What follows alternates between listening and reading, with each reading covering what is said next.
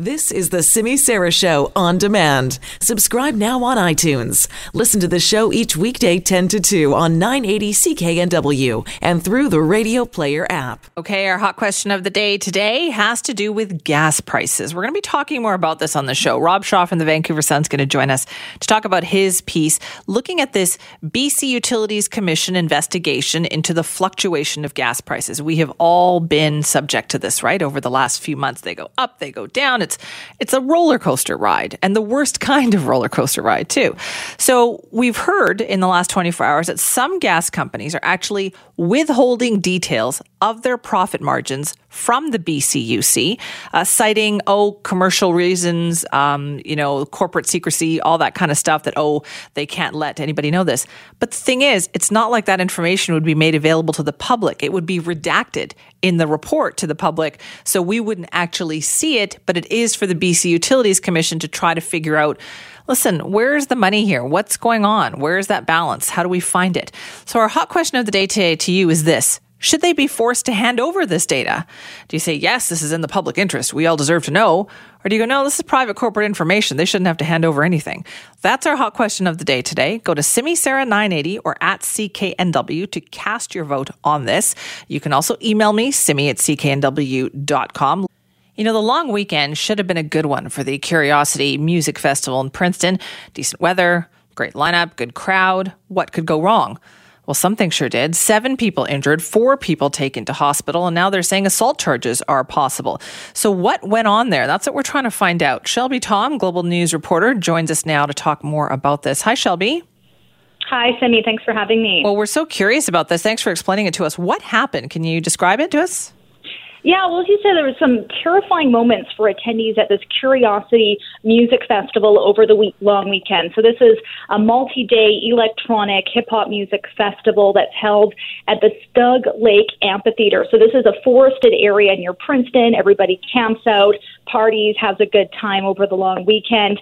And we spoke to 2 patrons who said they were having a lot of fun until Sunday around 2 a.m., and that's when a man allegedly stole an ATV that was being used for first aid and plowed into a group of people dancing near the main stage. And that's when Jessica LaPlante and Justin Stolwinder said chaos just erupted on scene. Dustin had traveled to the festival from Kelowna with his girlfriend for the long weekend. He said he was struck by that ATV and suffered a fractured spine. He spoke to Global News about what happened. Take a listen. I remember holding hands, having a good time walking towards the stage, and that was my last memory before waking up on a stretcher. So how are you feeling right now? I feel awful right now. I'm in a lot of pain still. My mind is, I'm still cloudy. I think I'm still in a bit of shock. I was super scared I was going to be paralyzed. The whole situation was scary. I never experienced anything like it. I woke up, I had no idea what happened, and then I found out my back was broken. It's like, wow. Being rushed in an ambulance in the middle of the night, getting people holding your neck is the scariest thing I've ever experienced. Yeah, no doubt. Pretty scary. So, Shelby, what are police saying about this and the man who's allegedly responsible? Like, what happened? Well, police say the man in question, he was being treated by first aid staff at the time, and apparently he became unruly, aggressive. He allegedly started assaulting the medical attendants, and that's when he stole the side-by-side and drove it into the crowd. So RCMP say he is a man in his 20s. It is believed he was impaired by drugs or alcohol at the time, and charges of robbery and assault with a weapon are being considered. My understanding is that charges haven't been formally laid, so they're not releasing the name of the suspect at this time, but he is facing some very serious charges. Okay, and what about the festival organizers? What have they said about this? Yeah, so we did attempt to get a comment from the festival organizers. The director declined an interview with Global News, but they did post a statement on their festival Facebook page, and it said it was an isolated event, that counseling and ongoing support is being provided to the victims. And it went on to say Curiosity Music Festival would like to extend its sincerest apologies to the victims involved. This incident was unpredictable, and all staff acted in the best possible way to respond and contain any further injury or threat. But we would still like to speak with them because there's still a lot of outstanding questions here. I was taking a look at their website. They claim that drugs and alcohol aren't allowed on the premises. So how was this enforced? Who puts on this festival? How long has it been going on? I live in the South Okanagan. This is the first time I've heard about this festival. So this is a developing story. We're still trying to get some information, and we can pass that on to you when we get it to find out, could this incident have been prevented? Yeah, I know. Lots of questions still. Okay, Shelby, thank you so much for that. Thank you. That is Global News reporter Shelby Tom. What is going on with real estate these days? I mean, I don't think the barometers of the past necessarily reflect the whole story. It's not just about sales and the number of listings. There's more nuance to what's going on out there. For instance, take a look at these latest numbers out today for the month of June. The benchmark price of a home in the Metro Vancouver area fell below $1 million last month. That's the first time that has happened since May of 2017. We are now below that $1 million mark. The Real Estate Board of Greater Vancouver says the composite benchmark price for detached houses, townhouses, and condos is now $998,700. That is down 9.6% from the same time last year and down 0.8% from May. Detached houses, as we can expect, and we've been hearing, they saw the biggest drop, falling 10.9% from June last year, 2018. And townhomes fell year over year as well. But there's still stuff that's selling out there. Let's find out more about that. Like, what is the market really looking like? Kevin Skipworth joins us now, the managing broker and partner at Dexter Realty. Kevin, thanks for being here. You're welcome, Simi. Thanks for having me on. Now, when you see these numbers, what do you think? Does that accurately reflect what's happening in the market? Oh, absolutely. We are seeing a market right now with a lot of hesitation, both buyers and sellers, and I think the key thing to look at and really is the supply side of it, that, when we look at the market in terms of how the activity has been the last couple of years, we haven't seen a huge supply increase that we would normally see in down markets. But certainly, as you said, the detached market is probably the hardest hit. But when I looked at the June numbers, it actually performed better than townhouses and condos in terms of overall activity as a share of the market. Right. So so the numbers are a little bit deceptive, right? There is still some other things going on in there where there is some growth. Oh, absolutely. We saw 9 straight months of activity below 2,000 sales from middle of last year up until April of this year. And all of a sudden, May jumped up a fair bit to 2,600, almost 2,700 sales compared to 1,850 in April. June came off to just below 2,100, which is typical for June. We see sales start to come off as the spring market starts to slow down and goes into the summer. But we are seeing multiple offers in the marketplace. There are buyers that are engaging, buyers that are moving up from condo and townhouses because the opportunity to get into a detached is now more there than it has been in the last few years. So, but there's still not a great amount of product when we look at it overall. Are sellers being more realistic about prices, like about what they're going to get for their homes? Some are getting it, some are not, and those that get it are achieving sales quicker and getting the buyers to pay attention to them. But there still are some that are hesitant to come on at the right price, and some that are just sitting and waiting. That seems to be the theme of the market, is a sit and wait approach, both because of uncertainty of what the government may do, and concerns about just trying to understand where the market's going. Everybody wants to know that magic question: where's the market going? Where is the market going then, Kevin? What do you see happening over the next couple of months? Well, I wish my crystal ball was clearer than it is, but it really depends on what's going to happen in terms of inventory. If we see more product come on the market, then we'll likely achieve more sales. But when we look at the supply of active listings out there, it's higher than it has been, but it's down a fair bit more than we've seen in slower markets. So buyers are sifting through, trying to find the right product for the right place. They're very savvy of what's going on with prices, as are our realtors, and trying to advise based on what they see in the market. But it's likely going to continue along at a similar pace that we've seen. There's no urgency from buyers and sellers to react to the market. Right. So is this the new normal then, where we've got these kind of unsettled conditions, and every month might bring us something different?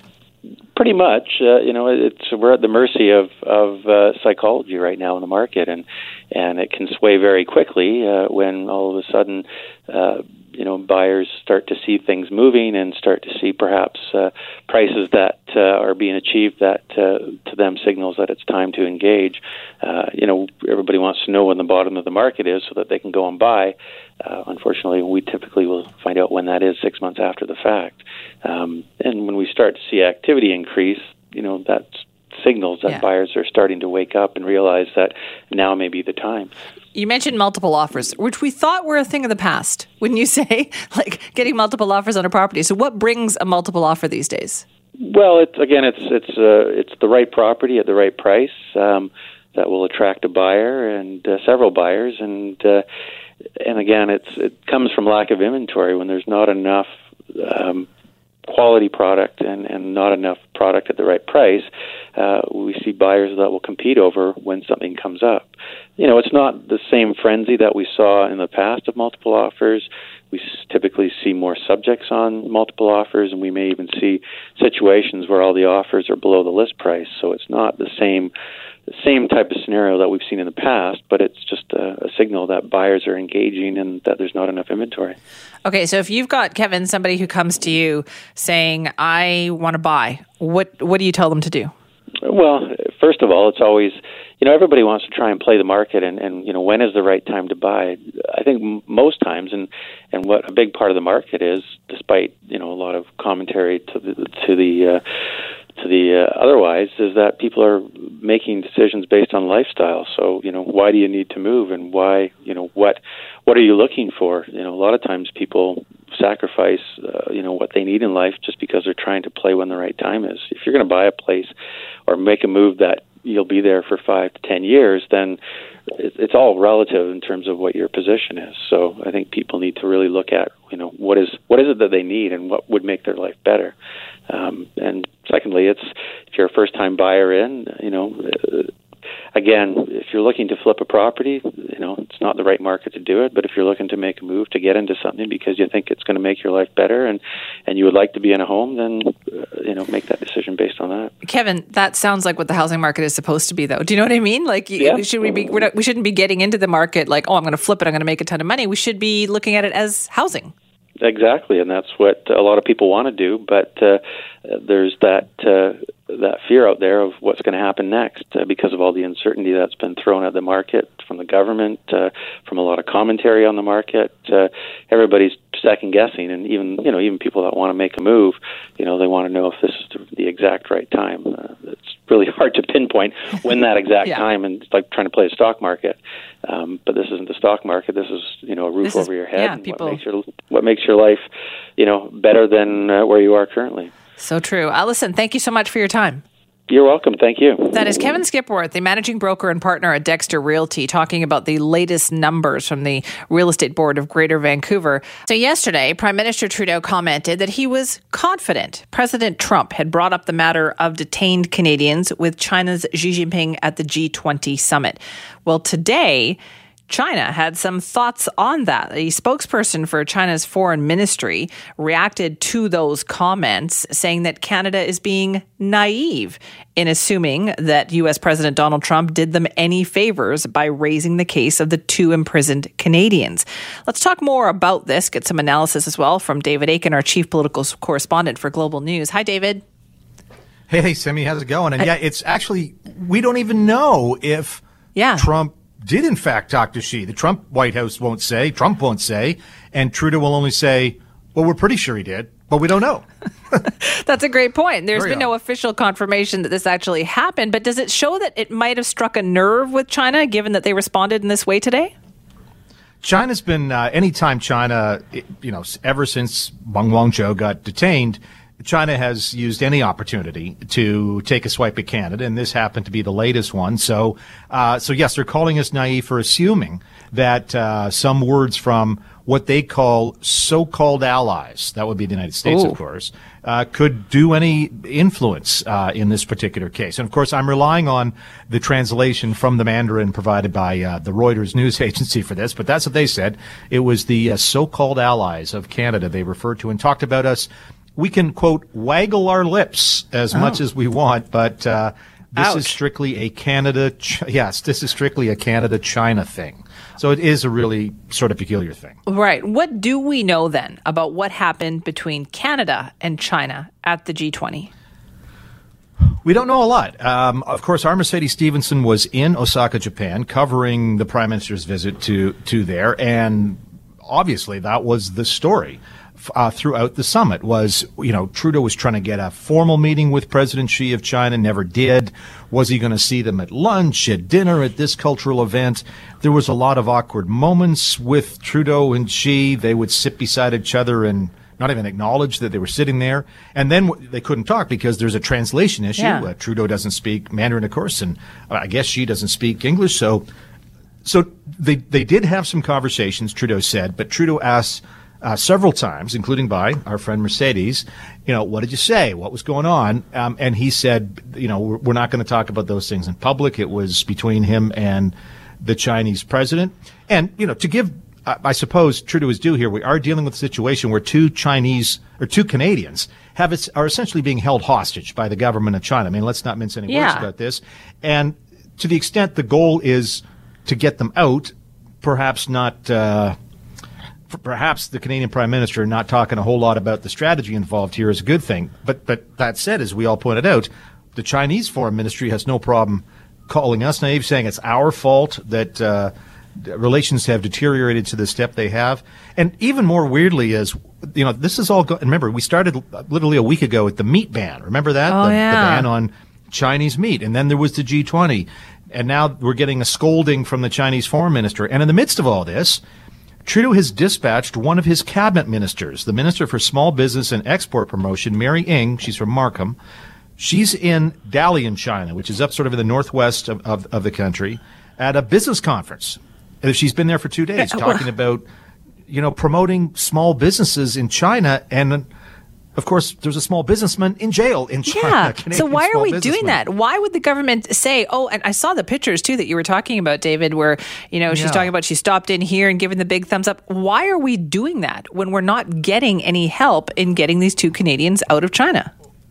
Well, a couple of things on that. So when I first saw the itinerary for Minister Ng, I asked the Prime Minister's office, I said, listen, has there been any consideration given to the idea of, say, suspending ministerial visits? Mm-hmm. Obviously, we've got Canadian businesses who have contracts and have to carry on business in China and with Chinese firms. But has there been any thought to suspending ministerial visits, at least to say a sign? And the PMO never answered me. Instead, I was deferred to Minister Ng's press secretary, who, said, she'll bring up these cases whenever she can, and we believe in continued engagement with China, and this is part of that continued engagement, to which I would say, I'd buy that if we had an ambassador in China, but we haven't had one since the beginning or the end of January. And this month, as you may know, China pulled its ambassador to Canada to another posting. So neither country has an ambassador at this point in time. It's hard to see how you can buy the argument from Minister Ng or whoever that, we're going to continue to be cheery and engage with China. But that's what they say. I know. How can we say, we're going to work on diplomacy when diplomacy clearly hasn't worked up until this point? Well, I mean, that's the thing. I mean, we're going to hear, actually, I think in a few minutes, just at the bottom of the hour here, Jim Carr, who's our trade diversification minister. He's giving a press conference in Montreal. And certainly, I think that's a reasonable question, is can it really be business as usual when China has banned Canadian meat products? China has banned $4 billion a year worth of canola exports. China has banned soy exports. China has put two of our guys in jail. the Chinese government is standing up at their press briefings in Beijing and, giving us these little scoldings. Can it really be heading over to China with your business minister and tweeting out cheery pictures of an ice cream company from Prince Edward Island? I don't know. Apparently the Liberals say yes. We'll hear from Minister Carr shortly if he agrees. Is this something that you think we're going to hear more about from the opposition as well, David, as we head into the months where we're going to have an election? Last week, Andrew Scheer, the Conservative leader, did say he would, quote unquote, stand up to China if he became prime minister. And he laid out a few things, one of which is he would, as the Chinese are doing, he would insist that every single container that arrived from China go through an inspection process. And what that would do that would cause some delays. It would add increased costs to Chinese shippers. But to be honest, the prime minister has considered that, the idea of stopping every container that comes to Canada. The prime minister has considered that and rejected the idea. Why? Because the port of Vancouver, among others, would absolutely get backed up. There'd be such economic chaos caused in this country trying to do harm to China. And of course, China exports a relatively small amount to Canada of all its exports, but to Canada, it's a huge amount of its imports. So whatever we, quote, try and do here, as Scheer has suggested, has to be weighed against what sort of economic harm might we be causing ourselves in this country. So on that thing, let's gum up Chinese imports at the Port of Vancouver. It may not be the smartest thing in the world from an economic pain sort of thing. But on the other hand, what about suspending ministerial visits? I mean, that's really not getting in the way of any business relationship. And it's sending a message to the government of China, which very often is very aware of these sorts of protocol slights and, to get their attention. One thing I heard, actually, in terms of getting China's attention or getting China and America's attention, why don't we just ban all overflights of planes flying Beijing to Washington? Ooh. Make them go down to L.A. and then up or around Canada. It would be inconvenient. Chinese flights can still come to Canada, but if no overflights, that would just be something that would get attention of policymakers, one would assume, in Beijing and Washington. That would start shaking things up. David, thank you for your time on this. Look forward to hearing more. Hey, no problem. Cheers. That is David Akin, our chief political correspondent with Global News, with the latest on this situation. It seems like a deteriorating relationship between China and Canada. Now, if you have a pet, we all know that you want the best for your pet. And when it comes to people and their dogs, people will spend any amount of money to make sure they have the best dog food, the best dog care, you name it, which was why over the last few years, you've seen this proliferation of dog food that is grain-free, right? You probably feed your dog grain-free dog food. It's probably important to you. You go look for that on the label. And now there are some new concerns about that. And believe me, this horrified nobody more than the person we have with us right now to talk more about this, which is our Simi Sara Show contributor, Claire Allen. Hi, Claire. Hey, Simi. So it's scary. Yes, and you're right. I was very freaked out because, as CKNW listeners know, I love dogs. Maybe more than life itself. I just love dogs so much. Certainly more than any people. 100%.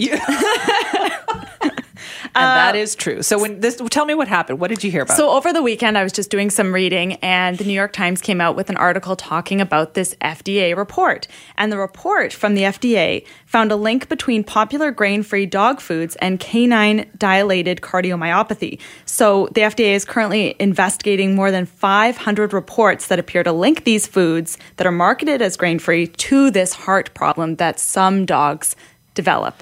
So what is this problem? Right. So dilated cardiomyopathy is a type of canine heart disease that affects the heart muscles. So simply it's if your dog is suffering from canine dilated myopathy, the heart has a decreased ability to pump blood, which often results in congestive heart failure.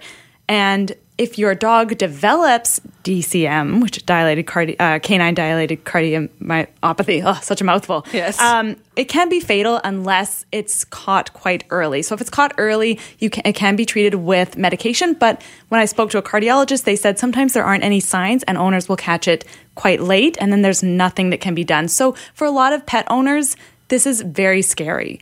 And you talked to a dog cardiologist? Yes, I did. So, how many dog cardiologists, I'm interested, are out there? Well, I actually know for myself because my dog does have a heart problem. And so she has had to see a dog cardiologist, and it is an expensive appointment. But I will bet. Yes. Right. So when I read about this, I actually got a lot of text messages from other people that have dogs saying, did you read this story? Oh my God, I have grain-free pet food. And the problem is that grain-free pet food is actually very popular out there. Yeah. You may not even know that you're feeding your dog grain-free pet food. Like that may not be sort of an issue that you think your dog has, but you probably have ended up with a pet food brand that is grain-free just because it's very popular. Just in the last couple of days, knowing that we were going to be doing this and talking about it, I've been paying extra close attention to the ads on TV. Every dog food ad that I have seen advertises itself as grain-free. Yeah, definitely. So I was one of those dog owners that frantically ran to check their dog's food. And I really wanted to learn more about this study. What was going on? Am I harming my dog by feeding them this very popular diet? I was really concerned because the dog food that I feed my dogs, which one has a heart problem, is a grain-free dog food. So to learn more, I spoke with Dr. Anna Gelzer. She's a veterinarian cardiologist. There you go. Great line of work, yes. And an associate professor at the University of Pennsylvania School of Veterinary Medicine. And I asked her about what this report from the FDA found. They have been collecting information. They have been contacted really by cardiologists such as me who have noticed an uptick of cardiomyopathies, of dilated cardiomyopathy in dogs where we typically wouldn't see this condition. Dilated cardiomyopathy can occur as a maybe genetically inherited heart disease in some breeds. It typically is a giant breed or large breed dogs such as Doberman Pinschers and Great Danes, that sort of size dog breed. But we would find that it was sometimes smaller breed dogs who typically never had dilated cardiomyopathy, or golden retrievers who were never a population at risk for this. And so in taking a diet history, some association was noted that there were frequently on a different type of dog diet that was grain-free. That sounds like it could be any type of dog, the way she described it. Right. So when I was chatting with her about this, she said, like she said in that clip, that there are certain breeds where canine dilated cardiomyopathy is sort of just a genetic trait that the dog may inherit. But what the problem is that with this study, what the FDA looked at were dogs where they should not develop this at all, and they were developing it. And the one thing that tied them all together was this grain-free diet. So the FDA actually named 16 brands of dog food linked to cardiomyopathy. I'm just going to go through them because I know for some pet owners, that's what they want to know is, am I feeding my dog these brands of food? Right. So you have Acana, Signature, Taste of the Wild, 4Health, Earthborn Holistic, Blue Buffalo, Nature's Domain, From, Merrick, California Natural, Natural Balance, Origin, Nature's Variety, Nutrisource, Nutro, and Rachel Ray Nutrish. So those are very popular brands to me, like very popular. So popular that our producer, Alan Reagan, when he saw this list, got so upset because his dog food that he feeds his dog is at the top of the list. Definitely. And so these are not just like weird boutique brands. These are readily available mainstream brands. So what wasn't clear in the FDA's report was how the grain-free diet contributed to cardiomyopathy, and that's what I couldn't understand. So I asked Dr. Gelzer if she could explain that link, but even she said that it wasn't entirely clear yet. But why the grain-free diets are causing a cardiomyopathy? So far, we've only detected the association, not the cause and the effect. So that's really not out there yet. There are theories as to maybe with too many legumes in the GI tract, there is an interference with absorption of the essential nutrients, but that's really not proven. So there's nothing in the report, because that wasn't the objective, of course, either of the FDA. But I think that this should be the incentive now to try to really better understand what's the mechanism. So, Claire, people who are listening to this and are thinking, well, wait a minute, this could be my dog food. Like, what are they supposed to do? Yeah, exactly. Even if you're listening and you think, this is my dog food, like, what should I do? So it's important to stress that the FDA has not suggested that owners change their dog's diet. But if you're like me, you're obviously quite freaked out that you could be contributing to your pet's illness. So here's what Dr. Gelzer told me that we should do if we're concerned. I know owners feel terrible, and all I can say is that, you didn't know about it, but now that we know about it, my recommendation is change the dog food. There's no downside to being on a normal dog diet. And, your veterinarian probably has prescription diets, but it doesn't have to be it can be a standard senior or, whatever age your dog is in diet that's not a grain-free diet, that doesn't contain in the first top 3 to 5 ingredients legumes or tapioca or chickpeas, but that has, chicken or beef or whatever. I switched a diet, and if the dog has no signs and you just want to follow the finding of this FDA report, then just feed the regular diet and hope for the best. What's hard to understand is that some dogs get better when we switch to diet, but not all of them get better. Okay. That's pretty sad. That is pretty sad there then, too, because I think automatically people would think, I'm just going to switch the food. And everything will be fine, but the damage may have already been done. A heart problem, it's not something that can be easily reversed with just a change of diet, I guess, if it's so far along, right? Right. So Dr. Gelzer is a cardiologist, but I thought I needed to hear another side of the argument. I wanted to speak with a nutritionist of a major pet food brand. So Dr. Jennifer Adolph she's been on the show before, and she is a nutrition manager for PetCurian, which is a Canadian-based pet food company. And I asked her what PetCurian's reaction to the FDA report is. A couple of things in the report did stand out to me. Things that they noted were that it's important that the FDA doesn't yet know whether or how certain diets may be associated with DCM in some dogs, and it's really just their obligation as a public health agency to notify the public about these types of situations, and that they are doing the work needed to investigate further. And so really the FDA is being transparent in the reporting that they've received. And so they really haven't been able to establish a cause and effect relationship between the diets and the development of DCM, and more scientific study needs to be done. Okay, granted, right? This is the first report on this, so we do need more information. Yes, definitely. So yes, you're right. We do need more information, but if you are a dog, cat owner, because this report does include cats as well, but most of the study was done on dogs. If you're a concerned pet owner, you want to know about what's going to happen with these grain-free foods. So PetCurian, which Dr. Adolph works for, just like many other brands, offers a ton of grain-free options. And I will say, full disclosure, my dogs eat PetCurian. So I really wanted to know for myself. Yes. So I was just wondering if now that this news is out and there's a lot of talk about this online and sort of a lot of concern, if PetCurian plans to change their formulas. So PetCurian doesn't believe in a one-for-all philosophy, and we do offer both grain-free and grain-inclusive diets. As you know, grain-free diets have been very popular over the last couple of decades, and one factor driving this is that many dogs do very well on these diets.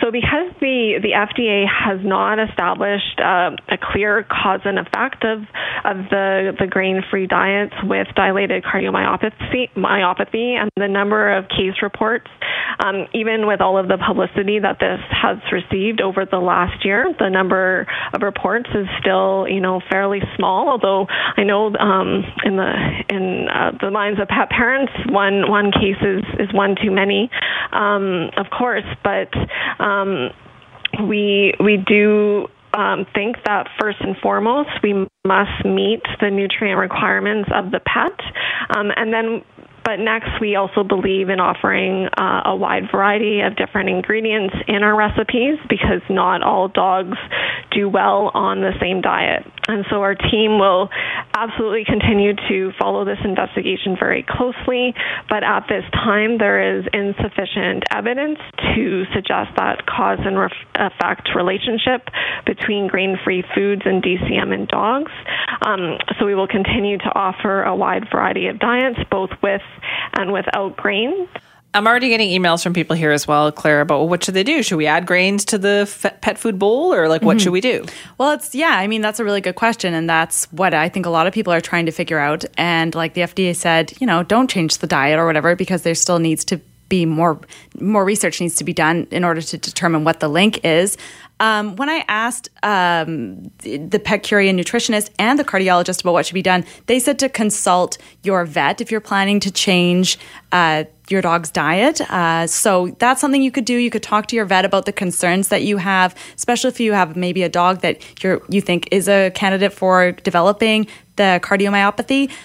I would just say talk to a vet, talk about what your concerns are, talk about the ingredients that you would like to see your dog eating, and they can make the recommendation for you. Right. So that would be the best thing to do. Also, if your pet is showing any symptoms of a heart condition, which includes decreased energy, cough, or difficulty breathing, you should contact your vet as soon as possible because, like we said earlier in the segment, it's best to catch these problems early on. Claire, thank you for this. Thanks, Amy. Man, was that ever illuminating? I know there's a lot of people out there with dogs right now that are going, wait a minute, my dog food? Yes, do a little investigation on that. Ask your vet for more information. Well, it wasn't that long ago, 6 weeks, maybe 2 months ago, that we were horrified by what we were seeing every time we drove by a gas station or if we had to fill up with gas. Prices that were $1.69, $1.70, and then pushing into $1.71 or $1.72 a liter. We thought, what was going on? And the drumbeat was very loud, right, to the provincial government. Do something, help us, relieve this pressure at the pump. So because of that political pressure, the provincial government had announced that the BC Utilities Commission would be looking into gas prices, looking into what makes these fluctuations happen, looking into why BC and in particular Metro Vancouver suffers these incredibly high gas prices. At several points, we were the highest gas prices at the pump in North America. Not a mantle that anybody wants to wear. So these hearings are supposed to be getting underway in the next few days, but just before that happens, we have developed a bit of an impasse, it sounds like. Turns out not all the gas companies want to play ball with this. This is the topic of an article today that Rob Shaw has written in the Vancouver Sun newspaper. You should check it out. Rob also joins us now to talk more about it. Hi, Rob. Hi, Simi. All right, let's talk about this because you've uncovered some really interesting information here about, gas companies don't want to play ball on this? Yeah, well, so this review that the government has ordered that's supposed to figure out whether or not, there's price gouging or what exactly is causing gas prices to be so high in BC compared to everywhere else, was going to rely on sending the gas companies a bunch of questions. And one of the questions, there's actually multiple versions of this question, is what are your profit margins on your retail gas? So the difference between what the gas stations get on their wholesale price and what they sell to you at the pump. And then for those companies that have refining capacity, so they take crude oil and turn it into gasoline, what are their refining margins? What profits do they make in that process as well? Because some oil companies go all the way through the process, refine their own product, and then sell it to you. So on both of those questions, the answers from companies back were basically a very polite, no way. We're not telling you that information. It's confidential. It is a competitiveness issue that we need to hold on to this proprietary information, and we refuse to give it to you. So that was the response from Husky Energy, which runs the Husky stations, but also runs a refinery up in northern BC, one of the smallest refineries in BC, also runs some Esso gas stations, Suncor Energy, which runs the Petro-Canada gas stations, and then Shell Canada, which has a big operation. They said no. One company did say yes, that was 7-Eleven Canada, and also SuperSave Gas, which is a local company. They said yes, but that information is confidential, so they handed it over to the Utilities Commission confidentially. So it does raise a question, like what are they? Is it going to be a big problem that the Commission doesn't have this information when they're trying to figure out what's going on? Right, and plus this is not going to be public information, though, right, Rob? I mean, this is something the BCUC was going to redact the information. It's not going to be made public. No, not if the company's asked, and it's not. I'm not sure the extent to which it's a massive secret. I mean, we know the kind of average margins. There's an interesting submission from Parkland. Now, Parkland runs a bunch of Esso stations as well, but it's also the owner of the refinery, the big refinery in Burnaby. So, basically, the one that handles producing most of our gas in BC. And they, in their submission, which is quite long, they have average markups. And it's interesting to kind of look at what they are. So if you fill up your tank of gas for $50 today, according to their numbers, about $15 of that is the price of getting crude oil. About $12.50 is the price of refining that into gasoline. About $4.50 is the retail margin. And then $18 is the various levels of tax that are added onto that. And that's your $50 tank of gas. So I'm not sure how massive the general margins are as a secret, but for the companies, they want to hold it close. And I'll add that Costco just kind of entered the fray very late. They have said they would like to answer these questions and need some more time. I'd love to see Costco's margins because they're constantly selling gas. They're the cheapest. On the idea, that they get it at a cheaper wholesale price. I would love to see those numbers. I'm not sure if Costco is going to provide them either, though. Yeah, and especially with what we've seen happen in the last 6 weeks, right, where the numbers have fluctuated like crazy, 5-10 cents from hour to hour, and you're wondering, well, wait a minute, what are the profit margins here that you guys are doing this in such a crazy fashion? It doesn't make sense. No. I have read all their submissions, and I was driving to work today in Victoria, and I stopped at an intersection that has 4 corners and 3 gas stations, and one of them was selling gas for $1.49, and one of the other 2 were selling them for $1.29. There's a 20 cents differential there, and I don't understand, despite having talked to these companies and read all this information, how that makes sense, because it just doesn't. So no, this is either the most complicated system ever devised by man or it just doesn't add up. In a way, Rob, then, does this play into what the NDP government was trying to do here? They were trying to take the spotlight off of their taxation, right, of fuel. Sure. And now they can say, well, look, gas prices aren't playing ball with us. The gas companies aren't. No, they love that. I mean, they'll pound the gas companies. Remember, it's not the only problem with this commission. The government mandated the commission cannot look at taxes, so it can't look at the carbon tax and the provincial taxes on gas, and it's not going to look at whether or not an expanded Trans Mountain pipeline would help. And in a lot of these submissions, you do get a sense that the choke point here is the current Trans Mountain pipeline. It's full to capacity.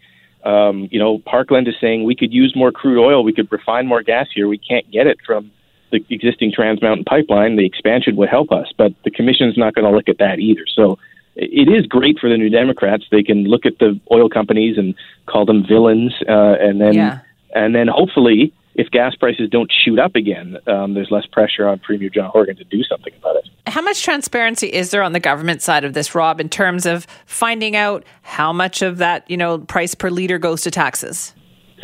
Well, that's all online. Yeah. It's just not the kind of thing the government likes talking too much about. In Metro Vancouver, it's 50 some odd cents a liter. There's the transit tax, the GST, the provincial tax, the carbon tax. It's available. But the government doesn't like reminding people that that's a huge portion of the gas price. I read through all the other submissions, and here in no particular order are just some of the things the gas companies say contribute to the price. Credit card fees, the minimum wage, which I think is important because a lot of the employees on the retail side of gas stations are making the minimum wage. Yeah. BC's low carbon fuel requirements. There's benchmarks in the way we set gas prices here that look at Portland and Chicago, environmental regulations. This is a really interesting one, the real estate prices, because the rental rates and the lease rates for gas stations, especially in downtown Vancouver, where we basically don't have any anymore. Yeah. When the land is so valuable that you can make $1 billion building a condo there, it becomes hard for a gas station to continue to operate on its retail margin. So there's a ton of variables that come into play. I can't explain them in any cohesive way, No. and I don't know if the Utilities Commission is going to be able to explain them and say, put all this together, mix it all up, add in OPEC and the Saudi Arabians, and come all the way down to the guy earning minimum wage selling you the hot dog at 7-Eleven, and tell us the price journey and how it actually works. Yeah. And it just doesn't seem to make any sense to me, to be honest. It does not. Rob, listen, thanks for explaining it to us. Okay, take care. That's Rob Shaw from the Vancouver Sun. You can read more today at thevancouversun.com about his piece on this. Let's talk about the humanitarian crisis that is going on right now on the southern U.S. border, where people seeking asylum in the United States are being detained in greater and greater numbers in Border Patrol facilities, and they are bursting at the seams. Now, U.S. Congressperson Alexandria Ocasio-Cortez has been attracting some criticism in recent weeks, sparked by her description of these facilities as concentration camps. Here's what she said in a social media post last month. The United States is running concentration camps on our southern border, and that is exactly what they are. They are concentration camps. I want to talk to the people that are concerned enough with humanity to say that we should not, that never again means something. Now, when she said that, when she posted that, of course, it just blew up, right? Drew so much criticism from people, even from Democrats like New York Mayor and presidential candidate Bill de Blasio. When that story first broke, Hazel Sanchez from CBS 2 News in New York explained the political reaction. The post by Alexandria Ocasio-Cortez likening the Mexican border crisis to concentration camps triggered an avalanche of criticism on both sides of the political aisle. Even Ocasio ally Mayor de Blasio blasted the comments. They are entirely different realities. I respect her greatly and I feel very close to her in terms of philosophy, but of course she was wrong. You cannot compare what the Nazis did in concentration camps, unfortunately, is without any historical. I mean, it's a horrible moment in history. There's no way to compare. Reporters asked Ocasio-Cortez about border security, and she's not backing down on her choice of words. We've had 24 people die in these concentration camps that Trump has established on our border. And what they want to do is politicize it, warp it, turn it into a controversy about words instead of turning it into a controversy about why kids are dying on a border with U.S. dollars. Republican Minority Leader Kevin McCarthy called Ocasio-Cortez's comments embarrassing. She does not understand history. She does not understand what's going on the border. To take something that happened in history, where millions of Jews have died, and equate it to somewhere that's happening on the border, she owes this nation an apology. Congressman Jerry Nadler did offer some support to the Congresswoman, saying on Twitter in part that we fail to learn the lessons of the Holocaust when we don't call out the inhumanity in front of us. In the newsroom, Hazel Sanchez, CBS 2 News. So 2 different views there, and that debate has continued in the United States. Is it wrong to say the U.S. has concentration camps? Our next guest knows a lot about this. She is a journalist. She is a historian.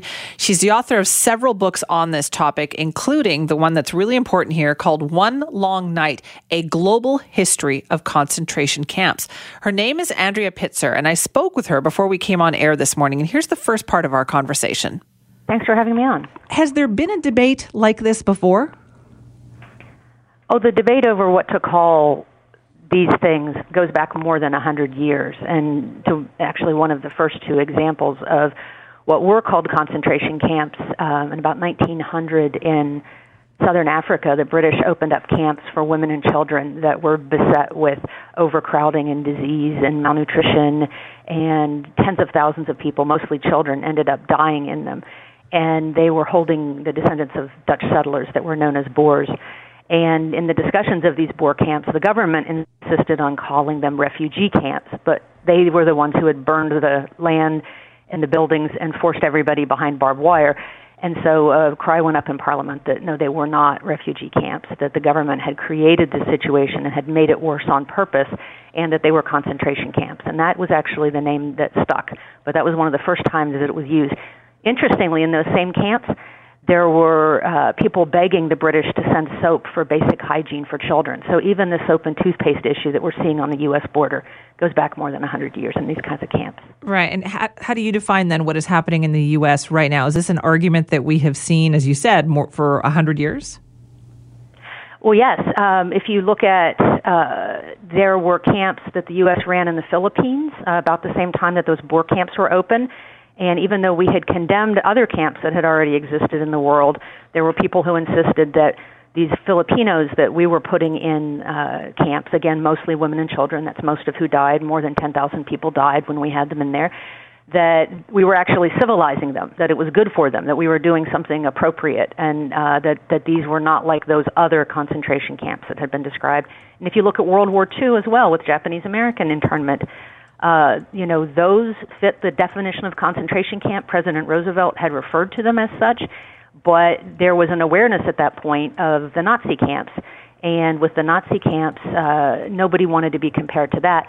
So we started this elaborate renaming process of not using that term, even though initially that's what everybody called them. One thing I think is really important to say, though, is that there's one part of the distress over this that I really do understand, which is that when people sometimes hear the phrase concentration camps, they're thinking of Auschwitz and the death camps. Right.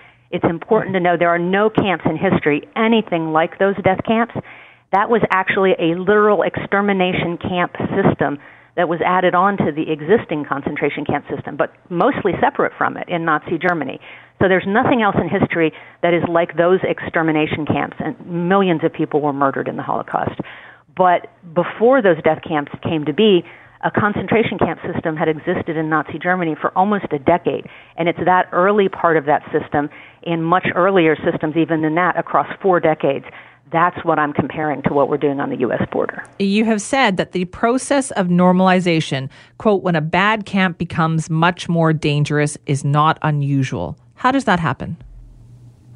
Well, there's sort of two things that happen when you open a camp system. There are predictable things that almost always happen if they're kept open for a long period of time. Overcrowding, disease, and often it's diseases that wouldn't kill people if they were you or me and could get to a doctor and not be hungry and not be cold and sleeping on concrete or on bare ground. Just things like influenza and sepsis can develop in some of these conditions. And this is what we've already seen in the border camps.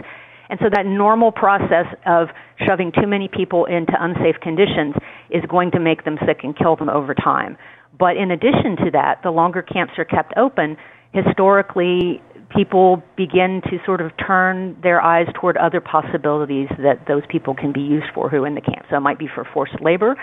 It might be, let's start putting other groups into detention. And an example that I've used a lot is in the 1990s in the U.S., there were waves of tens of thousands of people fleeing Haiti and Cuba, and the U.S. picked them up at sea and put them in Guantanamo. And they held them there, and they didn't know, because they didn't want to let them apply for asylum. And there was no sort of sense on the ground for those people of what the process would be, whether they would even be allowed to apply, what was going to happen to them. They were kept in terrible conditions. Again, tens of thousands of people. There were riots.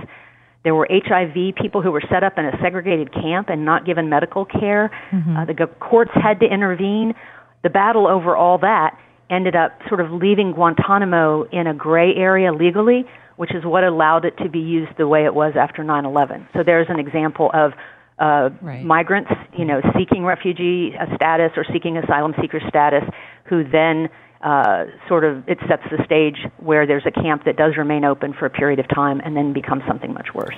Your work is so startling because it lays out quite clearly how historically it's almost like the response has been the same, right? We society argues about what do we call these places? Oh, what are these places? And yet they are still continued to allowed to exist. Well, every government who has ever opened a camp system, and I went to 4 continents, I was sneaked into camps that are still open today in Myanmar. I went a lot of places. Every government throughout history who's done this has said, our camps aren't like those other camps, and also, these people that we're detaining deserve it, or they brought it on themselves. That is always what is said, and it is never the case. And so I think I understand people's reluctance to sort of compare this to the death camps, but that's not what I'm doing. I think using the name is important because it tells us, first of all, what's likely to happen next, because we can look at history for the examples of what typical things have happened, but it can also tell us this idea that we are in a state that is more than just opening a detention facility or two. We have created a polarized situation in American society, and we have a bad system that is in place that's very dangerous and could be much worse, and we need to think of how to undo that system. What is going to happen next, like if you look at history? Well, if you look at history, I think that for the U.S., that if the Supreme Court ends up getting involved, unfortunately, they may very well sort of legalize this by half measures. They may cut back on some of the worst abuses, but by not addressing the whole spectrum, because they can only consider the questions brought before them, they may end up legitimizing some of this. You may see it sort of institutionalized beyond just President Trump's administration pushing it. And I do think it's also worth saying several prior administrations have a hand in this. They made it possible to commit the kind of abuses that we are seeing today. and actually created some of those tools and committed some abuses themselves. Courts have had to be involved for decades in this process already, but what the Trump administration is doing is driving it off the cliff. And I think the danger, you're saying what would be coming next, it is unusual in a democracy to detain a group of people that you have the president and people around him actively vilifying, actively denigrating this group of people. Even when we've done this in the past, there's been lip service to, we're going to let these Japanese American detainees out. This is just a security measure for now. Nobody's saying they're evil people. You know, on the official levels, there wasn't that kind of rhetoric. But the fact that we have official rhetoric that has literally been coming out of President Trump's mouth since the day he declared as a candidate, I think the way that society and his base is going to be pushed to do more harm to these people on the ground level, I think is very concerning. Is there a case in history, Andrea, where public pressure resulted in a government making changes or stopping what they were doing? Not in a really simple way. I mean, so that's the bad answer. Yeah. The better is a slightly more helpful and hopeful answer, is that there have been things, even in police states. There were people in Nazi Germany that stood up publicly against the euthanization of the developmentally disabled and made a difference on that small frame. You know, not for the whole camp system, not that kind of thing, but some of those abuses. In the Soviet Gulag, people in the camps actually struck. You know, they were forced laborers and they went on strike. So people who did things in the past at tremendous risk to themselves can sort of provide a model to say, if you think this is wrong, we live in a democracy. Most people can go out and they can make donations, they can volunteer, they can run for office, they can write their representatives, they can protest. There is sort of no limit to what people can do. I think given our current situation with the split House and Senate, where the House would very much, I think, want to address this, and the Senate seems very much inclined to go along with the president, it's unlikely that that is going to resolve the issue. I don't see the issue being resolved by the administration, and I see the court maybe in a problematic role. They're unwilling to stop it. So I think that kind of direct action by people and raising awareness of what is actually going on in these places is probably the best step. But there is one other good piece of news, which is you really have to train people to do this. This doesn't happen automatically. It requires a government or a party to spend years demonizing a particular group, creating conditions in which the larger community will tolerate them being locked up. And so it isn't an automatic process. It isn't an inevitable process. If it has to go through these stages to happen, then those stages can be wound backwards and undone. But I don't think it's going to be anything simple. Andrea, it's been fascinating. Thank you so much for this discussion today. Thank you for having me on. That is Andrea Pitzer. She has written extensively about the issue of concentration camps. And yes, she says essentially what is going on down in the U.S. can be described as such. For decades, as she pointed out, for more than 100 years, governments have tried to call them something else. But that is, and she has gone to them all over the world, she said, and researched them. And that is what is going on there. You may have heard in the news that yesterday the provincial government announced a grant for the Delta Gymnastics Society. When I heard that, I thought, oh, that's nice. Some programs for the kids. No, that is not what this is. In fact, it's even nicer than that because it's a program for seniors. And I thought, I definitely want to hear more about a gymnastics program that is aimed at seniors. So joining us today to talk more about this is Ana Arciniega, the executive director of the Delta Gymnastics Society. And as well, we have Wynne Osborne, who is a participant in the Seniors Can Move program. Thanks to both of you for being here today. Thanks for having us. And now, Ana, I'd like to start with you. Tell me about this program. How did it get started? Well, it was one of those what-if moments. You know, we have been providing gymnastics programs for children since 1975. And a few years back, we started thinking, you know, why don't we bring in seniors to do a gymnastics program? Because we already have the equipment and the know-how, and the jump between adapting from a child program to a senior program is not a big jump. It's just a question of adapting the program. And we thought it would be great to happen during the daytime when the children are here. And it's proved to be a great idea. Yeah. So we're very happy about that. Yeah, it does sound like a great idea. When did you get involved in this? I think it was about 3 years ago. And why did you want to get involved? What did you hear about it? Well, I heard about it through Kin Centre. The gentleman who was my boss in Kin Center. He came to me one day and told me about this program, and he said, "Do you think you can get this thing going?" And I said, "Well, I've just dropped something else out here. I guess I've got time." So we started making inquiries about it, and people seemed quite enthusiastic. And then they called a meeting, and John and I came down to it, and we were very enthusiastic about it because there's so many seniors in this area, and I see so many of them a lot younger than I am, and they're hobbling around with sticks and walkers and all the rest of it. So I thought, right, let's get them moving because they're much too young to be that. Wynn, how old are you? I'm 87. So you're 87, and you're like, if I can do this class, people younger than me can do this class. Oh, sure. Anna, what does the class involve? Like, how do you get the seniors exercising and moving? So the initial program was funded by a federal grant through the New Horizons for Seniors program, and it involved having a committee of seniors helping us sort of develop this program. So Wynn was part of that initial committee, and we ran the program with, we partnered with 4 different senior communities in Delta, and we had 20 classes per each group. So they all did we had a lot of seniors coming, and we were testing different things, like how is the program running? Are the lesson plans good? We consulted with some geriatric nurses, are we doing this right? And that grant ended, and we had applied for it to be renewed. Unfortunately, it wasn't, but we had invited our MLA from North Delta, Ravi Kahlon, to come and observe what we were doing, and the provincial government wanted to support programs for seniors. So that's why we got this new awesome grant for $150,000, which will allow us to provide it free of charge for the seniors for the next 2 years, really, till the fall of 2020. Oh, that is great. So, Wynn, tell me about a class. What do you do when you go to one of these classes? Well, they start off, they are, of course, balance classes. And you walk up and down a line, and then you try and stand on one foot. And a lot of things that we say, look at them and say, oh, I can do that. That's no problem. And then you try and do it, and you realize you can't do it. And I know most of the senior centres have exercise classes going.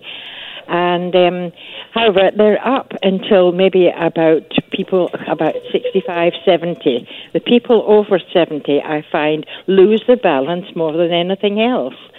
And that's when we decide, I'll say to them, because I work a lot at Kin Village, and I see a lot of the older people. I said, why don't you go in and do some of the exercise class? Oh, I can't do them now. I'm too old and I'm too stiff for something. So this class is for people that are sort of past running around, and your balance is so important because really there's so many broken arms and broken hips and all this sort of thing, and it's just purely because they trip over something or they fall down or they lose their balance and hit something. And I think this definitely has helped. I know it helped me greatly. Yeah. I had once before fallen down a flight of steps and broken a few ribs and bones and things. However, we've got them all put back together again. Over my lifetime, I'm afraid I've kind of abused my body because I was a skier, and I actually broke my back at one stage. My goodness. And it's no surprise to me then at the age of 87, you're in these exercise classes. Anna, can you talk to me about the benefit of pairing seniors up in a facility where there's lots of kids there too, right? Where you get the interactive between the generations. That has proven to be one of the secret sauces of is the opportunity for the seniors not only to improve their physical balance and coordination, as Wynn was referring to, and building their confidence in movement, but the emotional and the mental well-being that we have seen as a result of it, just simply because they're engaging and training in the same space and time with children, not only the 3 and 4 year olds, but sometimes we get the field trips from the schools coming, we get special needs groups that come, we get sports.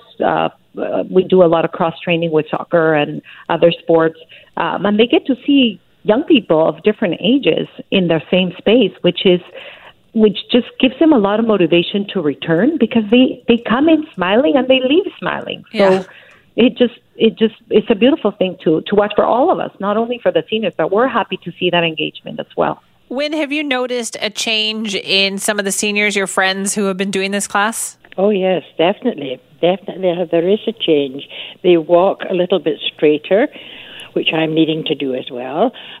But they have more confidence, but they enjoyed the social side of it. Our teachers are so nice and so helpful, and the other people that you meet that you haven't known before, all of a sudden you're all talking together.